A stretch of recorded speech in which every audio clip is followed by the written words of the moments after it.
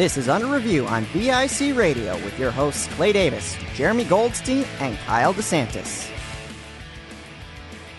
Welcome to Under Review on VICRadio.org. I am your host, Clayton Davis, alongside Jeremy Goldstein and Kyle DeSantis. Guys, how are you guys doing this morning?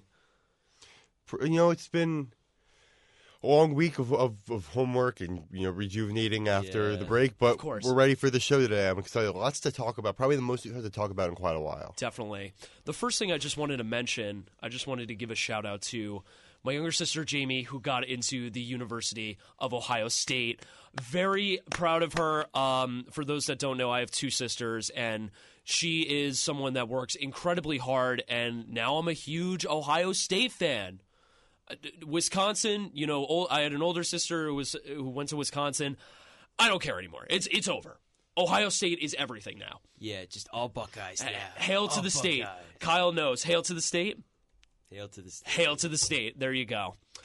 Before we get into everything that went on, obviously we've been off for a couple weeks, but first to start off, the biggest news probably this week has been Deshaun Watson and coming back and him signing with the Cleveland Browns, despite there still being investigations against sexual assault for civil cases and everything. I just wanted to say that I just think that it is disgusting that, this happened and this occurred. I don't know if Jeremy and Kyle, you guys watched the press conference and everything, but how it went was just so off, and it just shows that they did not care about the situation that was going on, particularly. I don't try to push everything that's going on with that, and I know we talk about sports and we try to have a good time, but I feel like this is an important thing to talk about.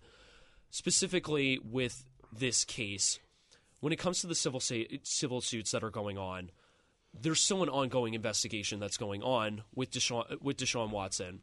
I didn't realize that when I first got the news and everything like that. But with these ongoing investigations, you have these certain things that are going on, and it really rubbed me the wrong way. And the press conference and how they were talking about it, and the owner of the Browns wasn't even there. Yeah. He was on a Zoom call. So I don't know if you guys have specific feelings about how that goes and everything. The thing I compare it most to, I would say, in thinking about in other sports, the Trevor Bauer situation. Yes, with his assault accusations. But I think the difference here is, Bauer's lawsuit is settled. There's no federal investigation anymore. He was deemed not guilty, despite what people might think, and obviously you never know what he actually did. But that was what the lawsuit was, and he's under the issue now where he's under administrative leave because Major League Baseball is taking an extra amount of time to investigate the situation and determine whether to suspend him. My argument in that case is, look, you're allowed to suspend him, but make a decision already because there's not anything being government investigated anymore.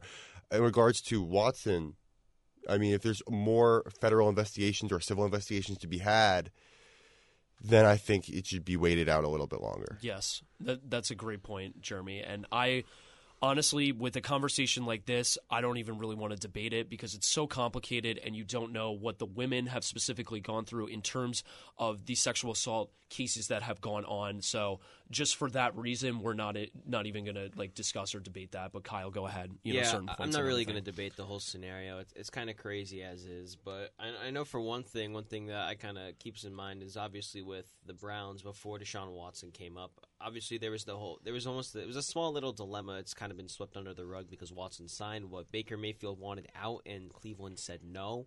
So now you have Mayfield pretty much being a sitting duck on the team, and I understand he might not be the best quarterback, and actually I'm looking up a split stats right now between Mayfield and Watson does lead him in most of the categories, but I understand that maybe if you can have an upgrade, but you can have an upgrade and you could try to get a better chance for your team to continue to win, but also just with everything going on, it could just come as an outside distraction. I don't know.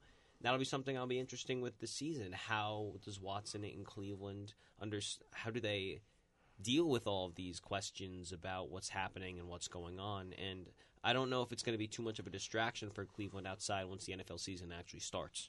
Yeah, I agree with that, Kyle. That was some great points that you made about that particular situation. Also, how is he going to, looking from a football perspective, how is he going to be able to look and be able to be a part of this team now? Yeah, it's almost like, I know this is kind of comparing like two completely different people, but No, you're okay. it's almost like an Antonio Brown kind of scenario where obviously you have someone who off the field has been in not necessarily trouble, but it could be seen in different ways as trouble or whatnot, or just allegations. But still, there is news about them outside the football field that can impact anything that happens on the football field. And it's something that, the Browns and Watson, they're going to have to keep that in mind. And again, like I said, it's just going to be an interesting scenario come once the NFL actually starts. And the NFL is going to be interesting. I don't know if this is a good transition, but while the NCAA tournament's happening, and we're going to talk about that soon, free agency's been going crazy out there. Yeah, free agency has been going crazy, and I would agree with that. Is there any, before we, kind of just like, we talk about the situation before we head into like the good stuff, do you guys have any final points just about the whole situation, maybe even with Baker Mayfield, and just with that, and how the Browns have kind of let him loose and have not really considered him at all? I don't know if you have any points, Jeremy or Kyle, about that. I think part of it is Baker. I don't know how much he really wants to be there anymore. He did request a trade. He did say he wants out. So I feel like the Browns do have the right to go get another quarterback. It's just the quarterback they got is in a very controversial situation right now that has a lot of unfinished business before it's determined whether he really should be playing football. So. Also, speaking of other bad scenarios, I don't know if anybody else saw this on Twitter with Rashawn Holmes. Yeah, yes. About how he apparently abused his child. He should be gone for life. Yes, so, I remember I saw you posted that on Twitter about that, yes. So, yeah. If you want to, Jeremy, if you want to explain just a situation or anything like that. I mean, I just think that it's another moment that we've seen way too many times that shouldn't be tolerated in professional sports, but I mean, that's all I really have to say about that. Yeah, it's something that, we have to understand, too, and I think this is like the final point, and if you guys have final points, too, athletes are people, too, and I think that's what we have kind of seen with the whole Deshaun Watson situation, and it's just disgusting what happened. I thought this was over. With Time's Up and that whole movement that was going on when we were in high school and everything, and just seeing this, it leaves a sour taste in your mouth that, these people in power, they don't really consider what the victims are particularly going through, and they just care about, this quarterback is good for our team, so why don't we get him? Yeah. And it's just a terrible situation. I don't know if you guys have similar, viewpoints on that as well. It's just it's a situation where I feel like there's no real beneficiary when it comes to the quarterback, considering he's doing obviously everything outside the field, whether it's the team that signed the quarterback in the case of Cleveland and Deshaun Watson. It's just not a good look for anyone all around. No one benefits from it, and it's just a dud all around. It's just a dud all around. That's a good final point. Jeremy, do you have any final points on the Deshaun Watson situation before we head into I think some more lighthearted stuff that's been going on? I think I've said it all. Awesome. Thank you guys for that. Now let's head into some fun stuff that's been going on. St. Peter's! St. Peter's won last night. Yes, they did. It's amazing what happened. So, for those that don't know, St. Peter's beat Kyle. You want me to go through? I can go through all the teams. Go through it. I'll go through it. I'll go through it. So they beat Kentucky in overtime in the opening round. Then they beat Murray State, which kind of stung for me. I had them going all the way to the Elite 8 in my bracket. I'm not going to say too much about that.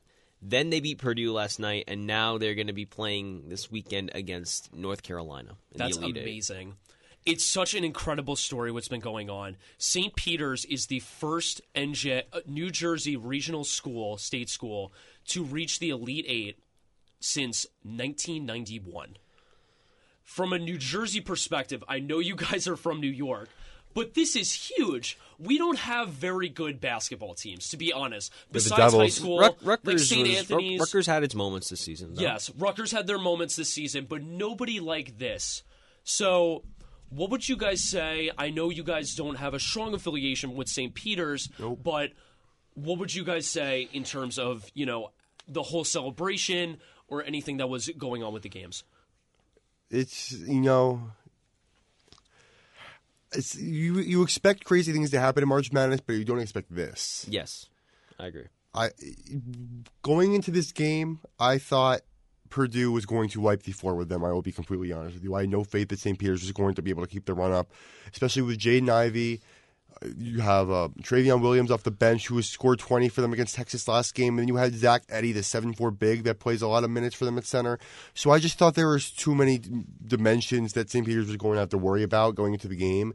And, I mean, they played fundamentally sound basketball. And I think the guy you have to credit most of that is Shaheen Holloway, who has really he's been a phenomenal coach for that team. He really has. He's very soft-spoken and he's well-spoken. He says all the right things at the right times. He doesn't like to be caught up in the celebration. He just wants to play basketball because he really considers them to be a national championship contender, and he's proving himself to be right so far. That is very true. That's a great point. I remember I was watching SportsCenter this morning, and the kid Doug Edert. Yeah. Doug Edert. He was talking in the press conference, and he was saying, we're not done yet. This isn't over for us. We want to continue to progress and have a great time. Kyle, to your point, how has St. Peter's been looking? And do you think that they could potentially head into a national championship or even go further? They're going to play UNC. UNC, so what do you think? Like, what are their chances? Well, I'm just, first off for that, I'm going to look at it from a perspective because I'm not necessarily a St. Peter's fan, but I grew up, my dad graduated from Manhattan College, so I've grown up and I've been seeing MAC games pretty much for men's basketball for a long time. I've seen St. Peter's a few times when they've come down to Manhattan and Draddy Gymnasium, and it is such a cool sight to see a team from the MAC conference, the 2A's, MAAC, not the MAC. But it's just such a cool sight to see a team actually going far in the tournament coming from that mid-major area. And especially if you're looking at it from a historical perspective, this is the farthest that obviously a MAC team has gone. A team made it to the second round in 2012. And since then, and where they always are, they don't have that much say in the actual bracket sense. They usually, it's the team that wins the entire conference and the conference playoffs, and they usually find themselves like St. Peter's is. They're in like a 15 seed. No one really looks at them anything. I know Iona was there for the last 5 or 6 years, and they would get eliminated in the first round. But in this case, St. Peter's has really just flipped that narrative on its head again. You defeat Kentucky, which is one of the more, not necessarily qualified, but one of the most well-known college basketball programs of all time in the opening round, and then you continue that against Murray State and then Purdue. And now, next thing you know, you're facing another amazing candidate in North Carolina. So, honestly, from the MAC perspective, it's so cool to see, obviously with how much St. Peter's is moving on. I know another thing is there's like a little incentive where more money is going to be able to go to those schools, so they're going to have more budget and whatnot. It's great to see, honestly, with St. Peter's. It's a Cinderella story that anyone could really say, like, oh, yeah, you could believe that this is going to continue. You could believe that could continue going forward. And although the game against North Carolina is going to be interesting, I'm just happy that they've gone this far. I'm excited as well. I think that it's really great. This is what sports is all about. This is what I thought about this morning. We get caught up in the hysteria of like trades, people, personalities, what they're doing outside of sports and everything. This is a team that I believe has just heart all the way. And that was a great point that you said, Kyle. They have so much heart, and I personally think that they could beat UNC. I don't know how you feel, Jeremy. People were writing them off. I was listening to sports radio and everything. They said that these guys can't shoot. I don't know. Jeremy, what do you think personally? Of course they can beat UNC. I've been proven wrong 2 out of 3 times. I thought they could have beaten Murray State, but I thought it would have ended there. But, of course, they can beat. They beat Kentucky. They beat Purdue, who arguably are 2 of the best teams that were in the tournament going into the whole thing. So why I feel like you would be kind of a fool to say they can't beat UNC because they've proved everybody wrong so many times. Yeah, very true. I would agree with that. Transitioning over to other games that have been going on in the NCAA tournament, Kansas beating Providence, other schools as well, also winning Houston. as well. Houston, Nova, Duke, Arkansas. I have winning my whole bracket, but the thing that really kind of took me out of the big pool that I've been with a bunch of other competitors was the Texas Tech game. I had them in my finals, and they did not beat Duke. That was a bit of a heartbreaker in terms of rooting for my bracket to succeed. Who is this, Jeremy? Texas Tech. This was Texas Tech. I had Texas Tech in my final 2. Me too. Yeah. I'm pulling up mine right now. I gotta see. I think I know I had Texas Tech in the Elite Eight. I had them actually defeating Duke, and then they lost. And originally I had Gonzaga losing to Tech. You had Gonzaga losing, and they lost around before. So. I believe I did too. Yeah, that's why they're in the final 2. Yeah, the same way. Yeah, my bracket again, it's dead. I had Gonzaga winning the whole thing, like a lot of people in this country. It didn't work out that well. You saw Chet Holmgren and you were like, "Oh, this kid is the next." He's 7 feet speaking tall. of Chet Holmgren, this kid is the next. Here we go. I can't even believe it. He can dunk. Here He can we go. shoot. He's unbelievable. Speaking of Chet Holmgren, I think it's a pretty safe bet that at most one of my social media followers is listening to this show right now, especially on Twitter. But during the Gonzaga-Arkansas game, I tweeted, because I saw this in Memphis, in the game against Memphis, and I saw this in the game against Arkansas. I really do not understand how Chet Holmgren's a lottery pick. I don't know either. So we got Clay on my side as well. I had people on my side in this case, but I had a lot of people telling me how terrible of an opinion this was, pretty much not holding back, saying that I should just shut up or whatever it is. I know exactly who you're talking about because I saw on Twitter. Yes, yeah, you can go on my Twitter. You can find out anybody who's been doing that. But here's my explanation. Everybody's telling me he can shoot the ball and he can block shots and he's a multi-dimensional player, which I really don't understand, by the way. This guy is 7 foot 190. Player comparisons. Yes. Somebody help me come up with this one in my daily Knicks group. Dragon Bender, a 7-footer who can shoot the ball. Where is he? G League at best right now. He's in. He's playing in the EuroLeague. You want to talk about? Thank you, Kyle. You want to talk about tall, lanky guys? Kristaps Porzingis, who was a very similar build and even taller going into the league. I don't know about that. He was solid for a while. Is like different. Solid for a while. He can't play half a season. He can't stay healthy. His knee is messed up, and so I don't understand. Chet Holmgren can't put the ball on the floor from the arc and get inside. I just don't see how guys like Paolo Banchero or Jaden Ivey or Jabari Smith are supposed to be picked after him. I don't understand that either. It makes no sense to me. Ben Mathurin, all these other guys, I'd much rather have than Holmgren. People are more harsh than me. I know people who think he's not even a first-round pick, and I would honestly agree with them more than the fact that he's a lottery pick. I don't see it.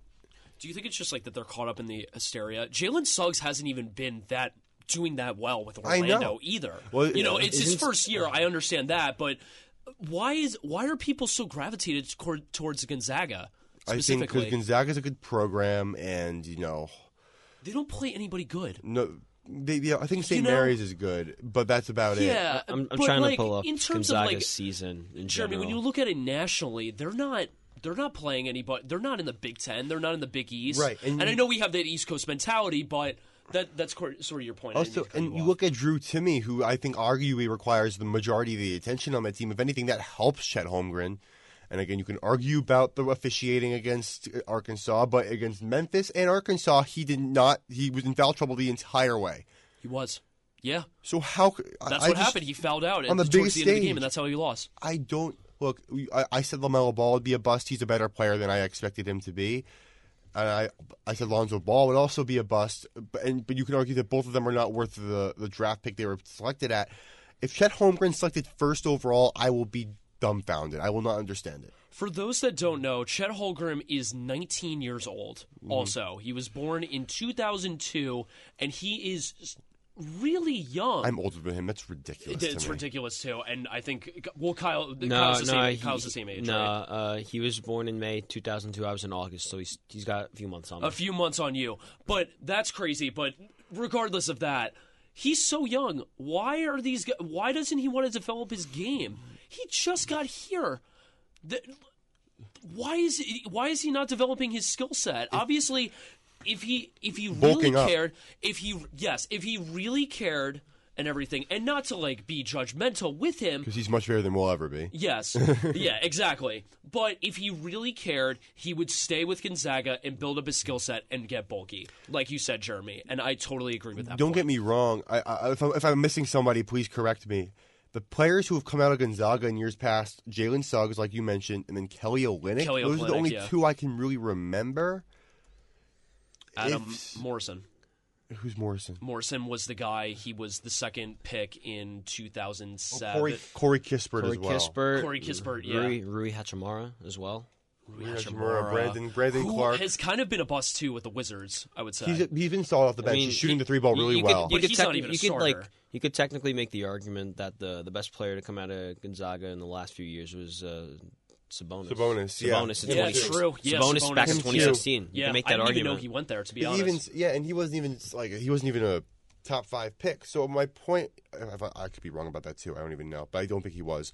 But anyways, I just don't see it in Chet Holmgren. I see a guy like Paolo Banchero who's 6'10". Yes, I agree. Really well built, shoots the three exceptionally well. Can take the guy one-on-one. For those that don't know, that's the guy from Duke, right? Yes.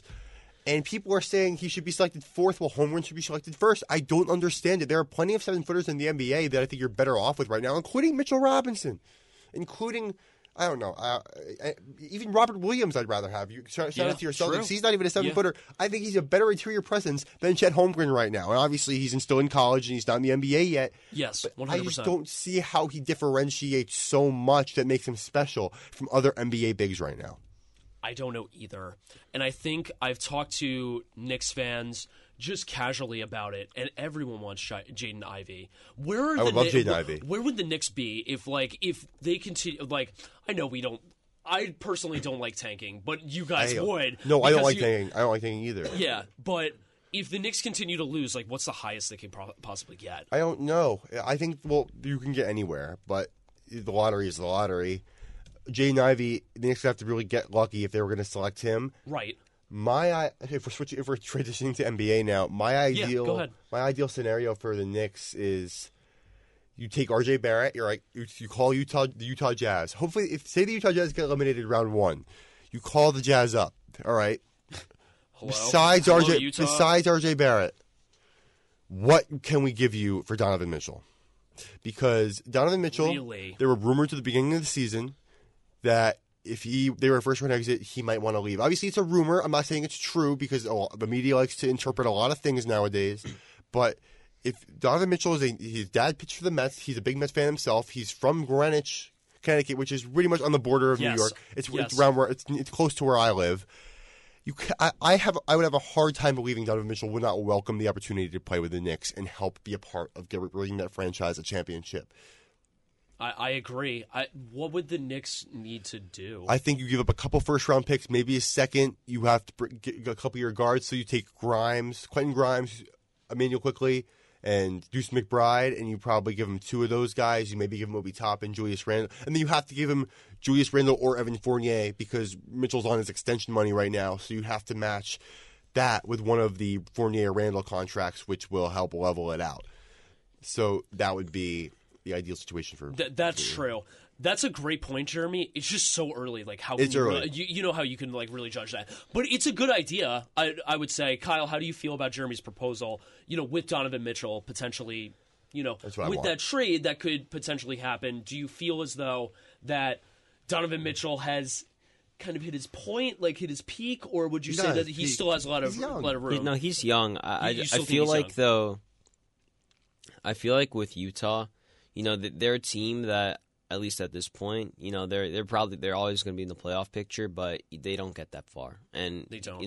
That's something where, again, I think he's a Mets fan, right? I see him tweeting about. Yeah, his dad pitched for the Mets. So he tweets about. He tweets about the Mets all the time. At the end of his press conference, honestly, he would.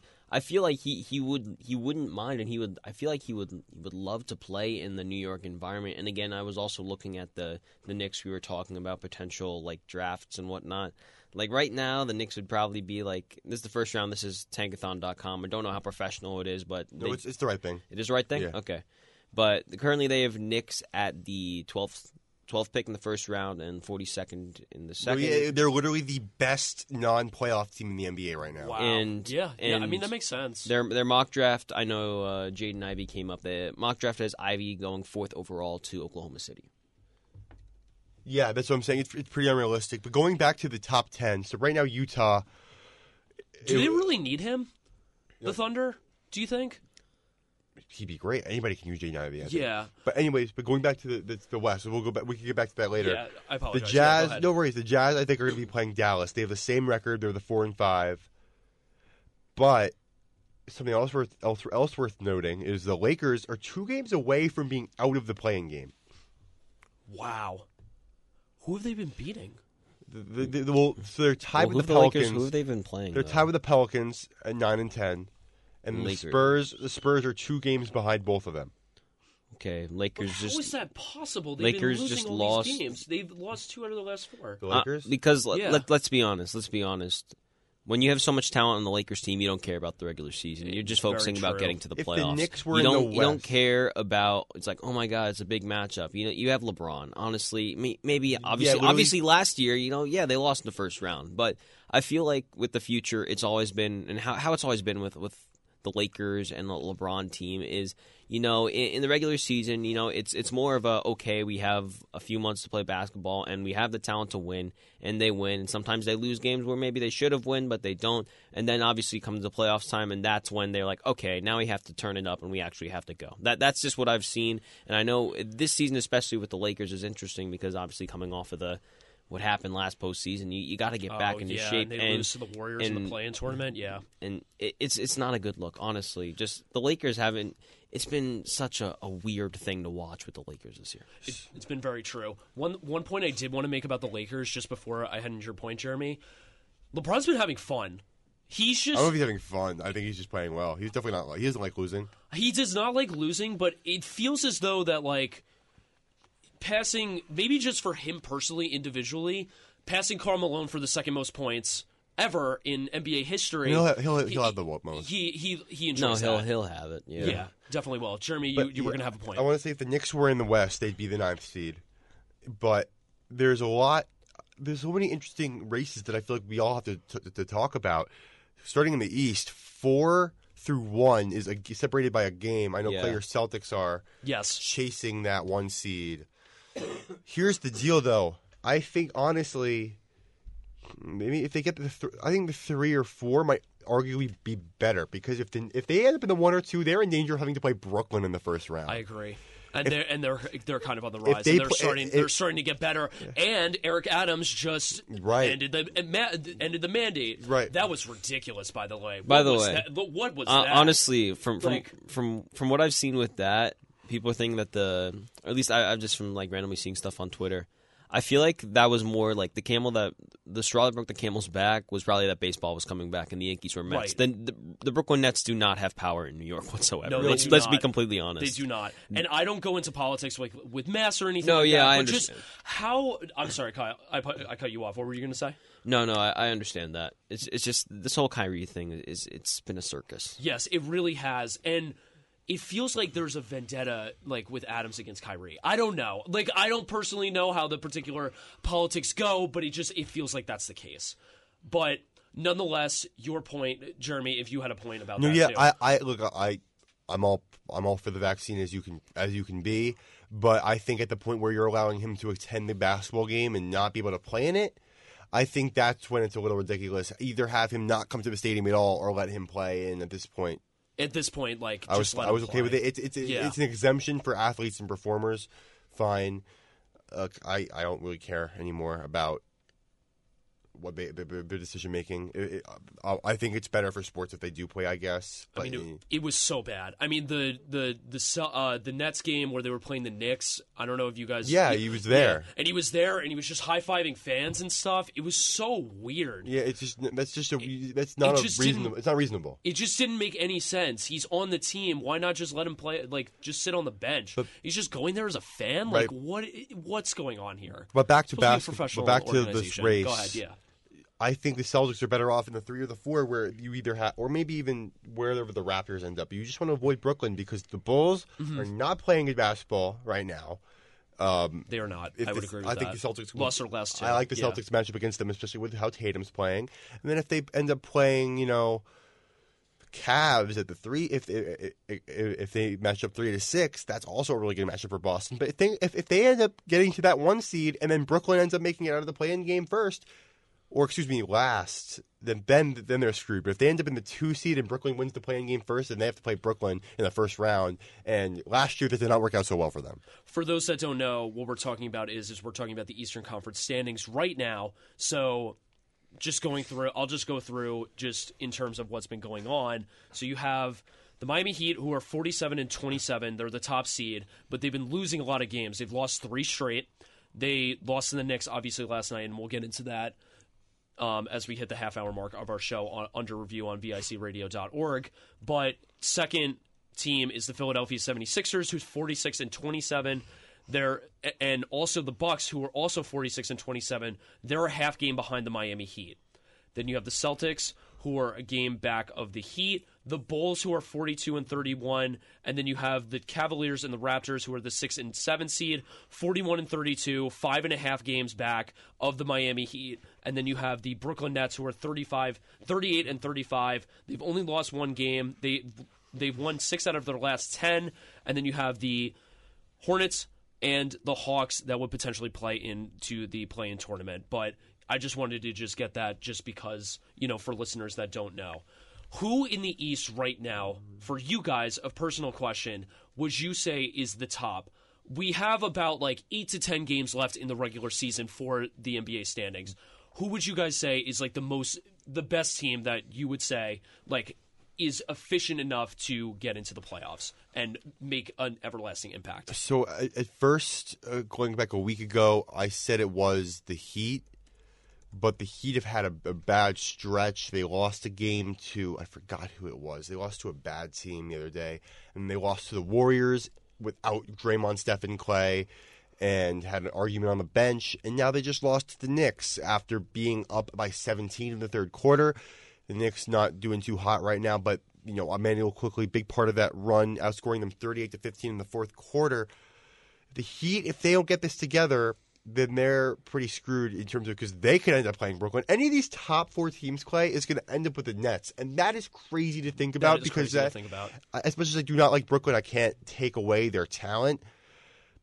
I have to. If we're going with a favorite, though, I think I'm going to go with the Milwaukee Bucks. You're going to go with the Milwaukee Bucks. And I understand the Celtics totally are hot. It's not biased. I just don't know if they're going to be able to play at this level against all these good teams for this long. You know why they're a really good team? They just got Brook Lopez back. No, I'm talking about the Celtics. You're talking about the Celtics. I don't know if the Celtics can play at this level they're playing at now and do it for this long in the playoffs against all these good teams. I go back and forth on that because they have, to be honest, Jeremy, the turning point this week is when they beat Denver and Utah, and they killed them this week. They won by 30 Utah's points not doing each. too hot right now. Yeah, I know that, but you think the West, for years, for those that don't know basketball, and, talking about it, the West has always dominated. They've always been the conference that has always had the best teams, and that's still potentially true. It feels like there's a sway that is going towards the East now, where there's a lot more better teams that are being more efficient. I think personally that the Celtics are playing better than expectations are going on. I don't remember what the lines are or whatever. It doesn't really matter, but they have been playing so good. They've been playing as a team. They've been playing as a unit. Jaylen Brown, Tatum putting up 20-plus numbers every single night that they've been playing. And Marcus Smart has been a huge contributor in that. He's been assisting the ball. He had 9 assists in the Utah game. He played unbelievable. It's been absolutely nuts that's been going on. But, Kyle, what do you think in terms of Jeremy just said that the Bucks are going to be the team to win in the East? Who do you think specifically is going to, make a huge impact? Honestly, I feel like it's kind of up in the air again because you have the top 4 seeds separated by a game, which honestly shouldn't be that close. If you look at the West, the Suns have already won 60 games. Yes. And they have a 9-game lead over the Grizzlies. But I feel like I don't really know if I have a choice right now. I don't know if I want to go Celtics because, again, they are on a hot streak right now, but I don't know if it's sustainable. But I feel like one thing that could be interesting is I would try to maybe watch the rest of the season from like the 76ers point of view because they have some big games that they have coming up. They have Phoenix, they have Milwaukee, they have Cleveland again, they have Charlotte that's been on a roll, and they have Toronto as well. So I feel like if you want to just focus on a different team and maybe see some good basketball because, again, it is the second seed in the Eastern Conference, I would try in 76ers. You would say the 76ers? Yes. They played really well last night. Yeah, they beat the Clippers. I feel like they've established a great chemistry. Once that chemistry gets down, that's a duo that could go toe-to-toe with anybody. So that's very true. If that chemistry continues throughout the rest of the season into the playoffs could be really interesting. The 76ers beat the Clippers last night 122-97. In terms of the 76ers players that we just talked about, Joel Embiid and James Harden, Joel Embiid is definitely would you guys say, is an MVP candidate for this year, right? Would you guys say? Yeah. Harden, no. No, Embiid, yes. Embiid, yes. yeah. Embiid, yes. Embiid had 27 points, and then James Harden had 29. So he's averaging 20. He's averaging almost 30. He's averaging a double-double. He's nearly at 30 and 10. He's like 29 and 11 right now. But yeah, and it comes to an MVP perspective, and looking at the last 5 games, he's had 35, 32, 21, 30, and 27 points. So he's had a double-double in 4 of his last 5 games, and he's been definitely playing very efficiently. If you're looking at MVP, he's going to be on there. He definitely is, and I would say that it's Embiid, and then maybe, I mean, do you guys have other people that you guys would say, like maybe Giannis, I would say? I mean, I don't really look nationally. MVPs are so... I really think it's down to Jokic and Embiid. You think it's Jokic and Embiid? Yeah, yes. I'm just looking at the NBA.com. They have the I think Tatum's NBA a 3. I think Tatum's a 3. Would you guys say? Would you guys agree? Tatum's a 3. That could be so. Yeah. Yeah. Right now for the top 3, they have Embiid, Giannis, and Jokic. Embiid, Jokic, and Giannis. That makes sense. Yeah. And then is Tatum 4? I'm trying to see this. It's just the top 3. This is what the. Okay, I'm looking through here. It's Embiid at 1, Jokic at 2, Giannis at 3, Tatum at 4, Luka at 5, and then it's like Ja, Devin Booker, DeMar DeRozan, KD, and Kat. I feel like there's been a switch with MVPs. This will be a quick point, but I feel as though that now there is a switch where now there's players that are playing more efficiently in terms of all-around basketball. Would you agree with that? Instead of it being a three-point shooter like Steph Curry, who won it multiple times, as well as Kevin Durant as well. Kevin Durant is also up there, but he's been hurt a majority of the year as well. So I don't know how you guys feel about that. No, Durant's been hurt too much. You can't. I have issues with people getting awards after being hurt for more than half the season. So I'm out on that one. You're out on that one. I got you. But yeah, I wouldn't put him in like a top 3 over some of the other contenders. Like obviously he's like in the top 10, which makes sense. But then again, if you're not on the court, it's hard to get the most valuable player when you're not there all the time. No, definitely very true. Go ahead, Jeremy. In the West. Yes, in the West, yes. Let's talk about the Western Conference, yeah. We'll get into baseball. I'll close it. But in the West, a team that I think is being slept on, and I think the Timberwolves have established themselves as a good team. I think they're going to do really well for themselves, especially if they get out of the play-in. But the Denver Nuggets, there's a player on the Denver Nuggets that I think is really not getting enough attention paid to him. Bones Highland. Yes. Yeah, you got it. Bones Highland. You got it. Off the bench. Highland. I love him. So Monty Morris has been starting at the point guard because Jamal Murray's been out with the ACL injury, and that resulted in Bones Highland, the rookie, playing the backup point guard position. That guy can play. He is literally. I will geek out for Bones Highland. He's a stud. I like him. He has a crazy story I think about where his family was in a fire when he was young. Really? And I think he lost family members when he was at a young age. Oh, that's horrible. And I think he's called Bones because of how skinny he is. I did not know that. I never knew where he got that nickname from. I believe so. But he really shoots the ball exceptionally well. Plays that backup point guard position with grace. He's a stud. I like him. He went to VCU, and he's been a rookie that has definitely, with everything that's been going on, Jamal Murray and Michael Porter Jr. not being in the rotation for the Denver Nuggets, he's definitely been a huge player that has kind of stepped up. Yeah, Kyle, do you have any points on and Bones especially just kind of looking at his last 5 games, against Phoenix, he had 23 off the bench, and he's just someone where, again, you could score in double digits, and seems to be pretty efficient from 3. Again, in his last 5 games, he's at least 2 threes made, and the assist column, he can dish it out as well. He's had 3, 4, he had 7 in that game against Cleveland. So it's good, especially also from a bench perspective, because a lot of teams, you have the star power, but not necessarily the bench. But then you have someone that can come off the bench like a Bones Highland, where they could drop like 10, 15, 20 points. It just makes your team that much more difficult because you have to focus on some of the other members of the bench unit. The Nuggets, to your point, Jeremy, Bones Highland has been doing well, and Kyle, thank you for the statistics and everything. They have lost 3 of their last 4, too.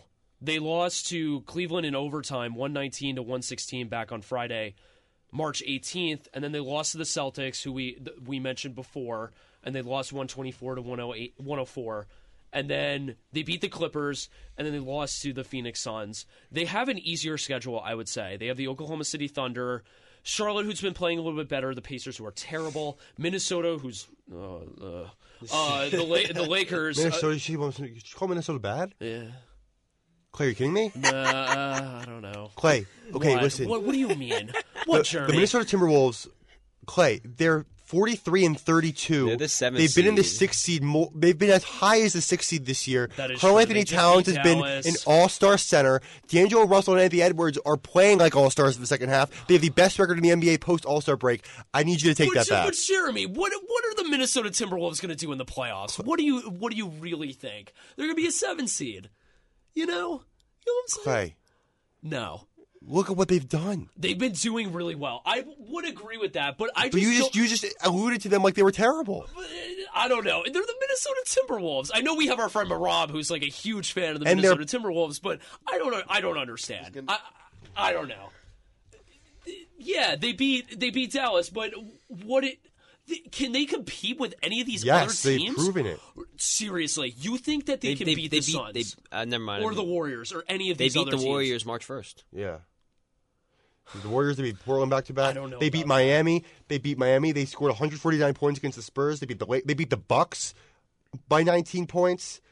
So you think they're a sleeper team? Yeah, What'd you they say? played so well this season. They've beaten Denver. They've beaten the Hornets. What are They've they beaten gonna do- Memphis. But Jeremy, what are they going to do in the playoffs? Be competitive. I don't know. They played the Celtics. Okay, but you don't have to say they're going to be competitive, but just at least take back the fact that you just said, like they weren't a good team. Yeah, I kind of I take it back. Okay. No, you're right. Okay. They have won. To be honest, you're right, Jeremy. I haven't really paid attention to the Timberwolves, and that's a good point. Okay. They have won 4 of their last 5. They've beaten a lot of good teams this year. A lot. Yes, but they did they beat the Mavericks last night, but they did just recently lose to the Suns and the Mavericks. But they've beaten the Bucks and the Lakers and everything. I just don't know if they can really piece it together. Okay, they're 7-3 in their last 10 games. They're 29-20 in conference, if that means anything. If they were in the Eastern Conference right now, they would be the 5 seed.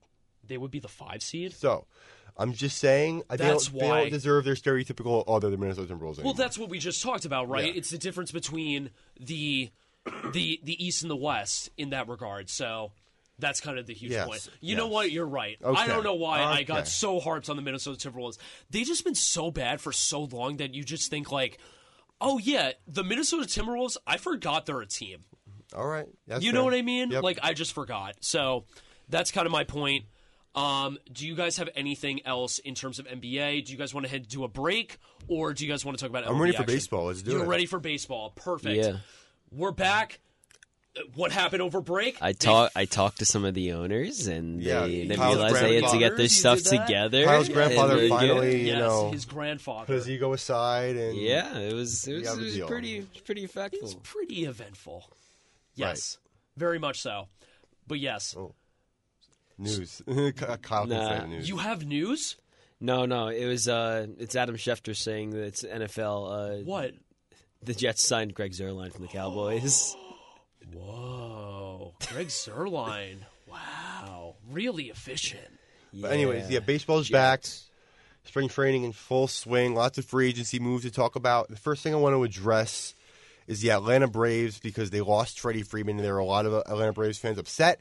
But in the end, I think they are better off because we signed guys like Eddie Rosario, and they traded a lot of their prospects. What team is this, Jeremy? Atlanta Braves. Atlanta Braves. For Matt Olson of the Oakland Athletics, who is 4 to 5 years younger. Also a lefty who is for a lot of power and gets on base with a high average in OBP.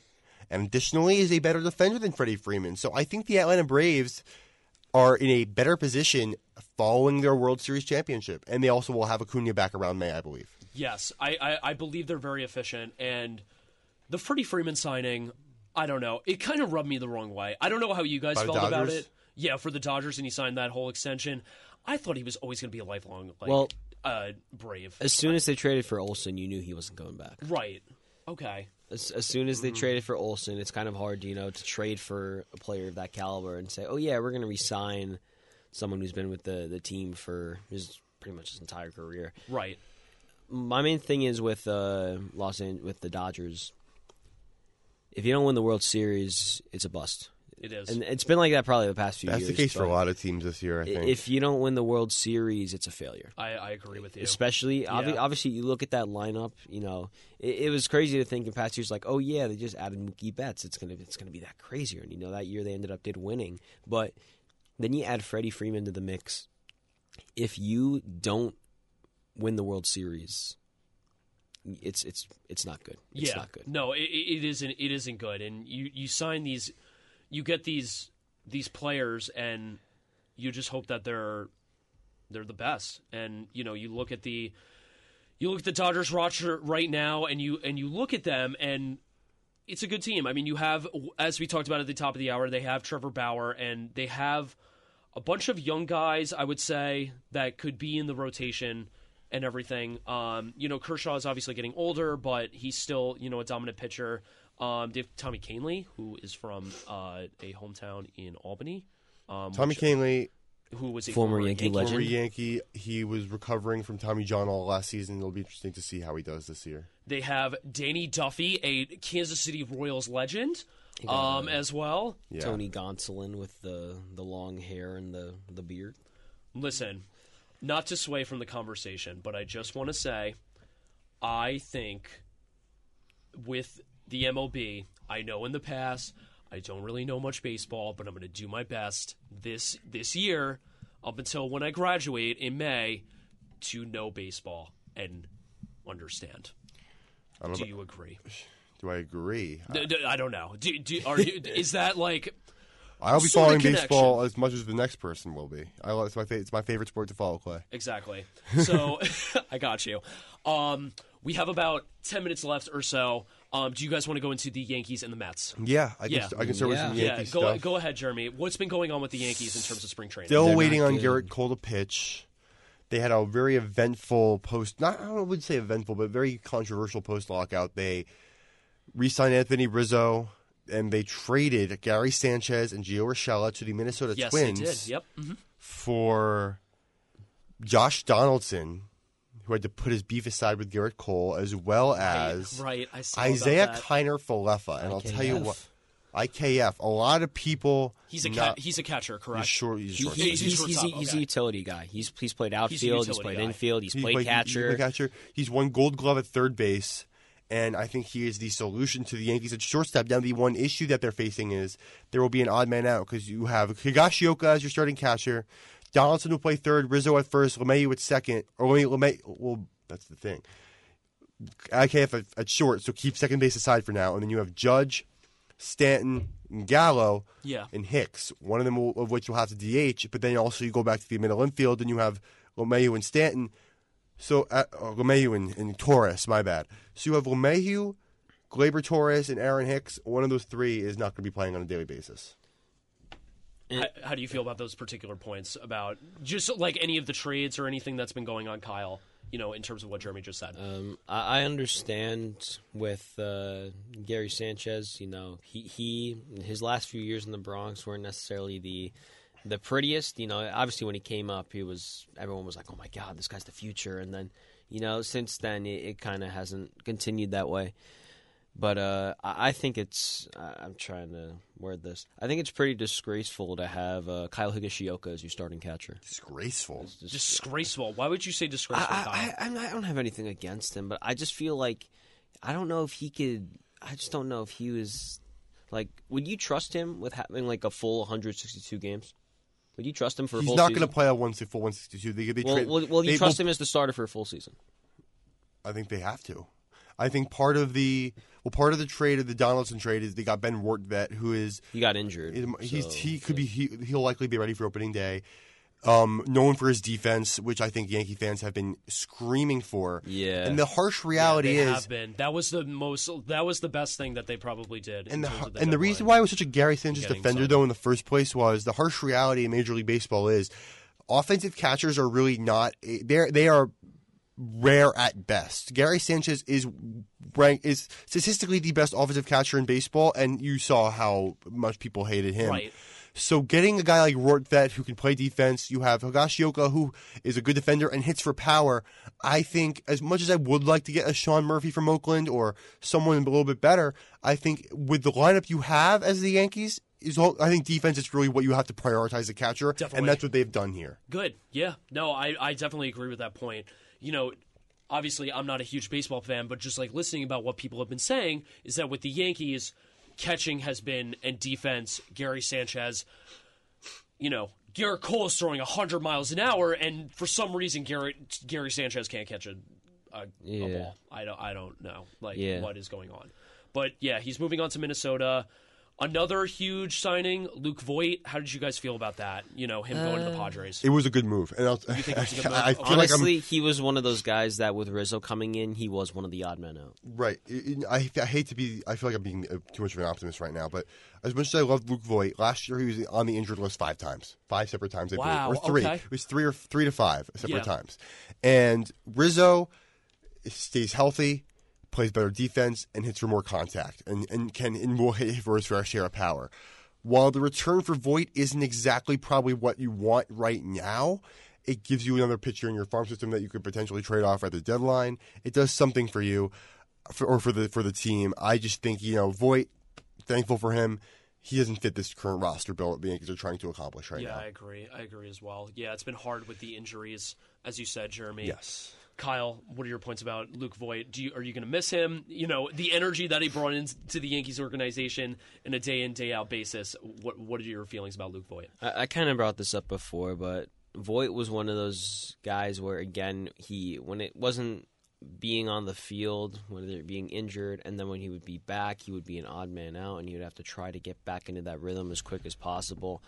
I feel like, as of right now, that move was something that the Yankees kind of had to move, especially with the getting Anthony Rizzo back. I think it's going to be interesting. I hope he succeeds in San Diego, honestly. But just kind of with the scenario with how the roster was, he kind of was the odd man out. And when he wasn't healthy, or when he was injured and he came back healthy, he had to find his rhythm. And especially when you have a roster as packed as the Yankees have with all the star power. Yes, of course. You have to get it started quick, because if not, you're just going to sit down on the bench. That's a very great point. I know we have a little bit of time. I don't know if it's established yet, but who do you guys have in terms of the Yankees lineup for this upcoming season? I kind of mentioned there's going to be an odd man out, but if I had to guess where Boone's going to go, he did say everybody's going to get their at-bats that they need to get throughout the season. I don't know if you really have a specified opening day lineup, because there's, again, it's a little bit inflated, this offensive roster, which is also a good problem, because Yankee fans are always complaining about the team they have. Lots of good hitters. I think you have Donaldson, Kiner Falefa, DJ LeMahieu, and Rizzo with Higashioka catching in the infield. And then I think the outfield's going to be Gallo, Judge, and Stanton. I think they're going to give Hicks the non-opening day nod, just because Stanton can play the outfield, and that will allow them to get Gleyber Torres' batted at DH and play LeMahieu at second base. I think Hicks will get his fair share of time in center field, while Judge and Stanton get days off, or LeMahieu gets days off, because this is not the youngest team in the world, and they have an injury history. But I think that in the end, you see Gleyber Torres in there at the opening day lineup. That's really great, yeah, and that's very important to say. I know we have final time, but just one point: how did you guys feel about the Anthony Rizzo extension as well, the 2-year extension that he had? I mean, how do you feel about that, when it Kyle? comes to from a hitter's perspective and from a clubhouse perspective, it's a good person that you keep on the roster, and just someone who could help out in those scenarios where times might be tough, but he's had to deal with it before. I feel like it's a good get for that perspective, and he's also pretty good. He's a pretty good baseball player, so I think it's a good get for the Yankees. Definitely as well. We have about a minute left or so. Kyle, do you have any potential? Do you have any contrasting points to what Jeremy said about the Yankees lineup and what they've been doing? I was trying to look through some of the old spring training lineups, because there was one where I know it had LeMahieu lead off, Judge, Gallo, Stanton, Donaldson. Then it was Hicks, Torres, IKF, and Higashioka, where I remember looking at that, and that's a few of the rosters where when they have all the MLB players, I think that's kind of what the Yankees roster is going to look like. And this was actually from their 7-1 win over Baltimore, where you had LeMahieu at first, Judge and right, Gallo and left. You had Stanton DHing, and that could switch off again with Hicks sometimes DHing or whatnot. Then you had Donaldson at third. They had Hicks in center, Torres at second, and then they had IKF at shortstop, and then obviously Higashioka at catcher. If you think about it, the defense in this infield is really good. Donaldson has a very good defensive history, though he's up there in age. IKF, a really good glove. LeMahieu has done a very good job at second base, and Rizzo is a Gold Glove winner at first base in his career. And Higashioka, people have trusted him on defense. This is a lineup that's going to hit, that underperformed last year, made the wild card game, and the defense, which fans have been complaining about for so long, is there. So I have no issues. I think the Yankees are going to be a World Series contender this year, and that's how I wrap up my statement this show. That's amazing. We have some final points. Anything you guys want to say before we wrap up? I mean, baseball is back, and I know in these next few weeks, when spring training wraps up and we get to actual season play, there's going to be a lot to talk about, especially from the Yankees' perspective. And I know we didn't get that much to talk about, at least from the Mets side of things, but again, two things: you have DeGrom and Scherzer, so that's going to be a duo to watch. Very nice. Jeremy, any final points? Let's go Yankees. Aisha Boston has been playing really well for South Carolina. Watch them, for women's basketball. Nice. That's going to do it for us. My thanks to Kyle DeSantis as well as Jeremy Goldstein. I'm your host, Clayton Davis. Coming up next is Dribbling Around with Connor Glenn, Jaden Becker, and Dane Richardson. Dane's out. Dane's out. Sorry. Dane is not here, but them two. It's going to be a great show. Thank you for listening. You are listening to VICradio.org.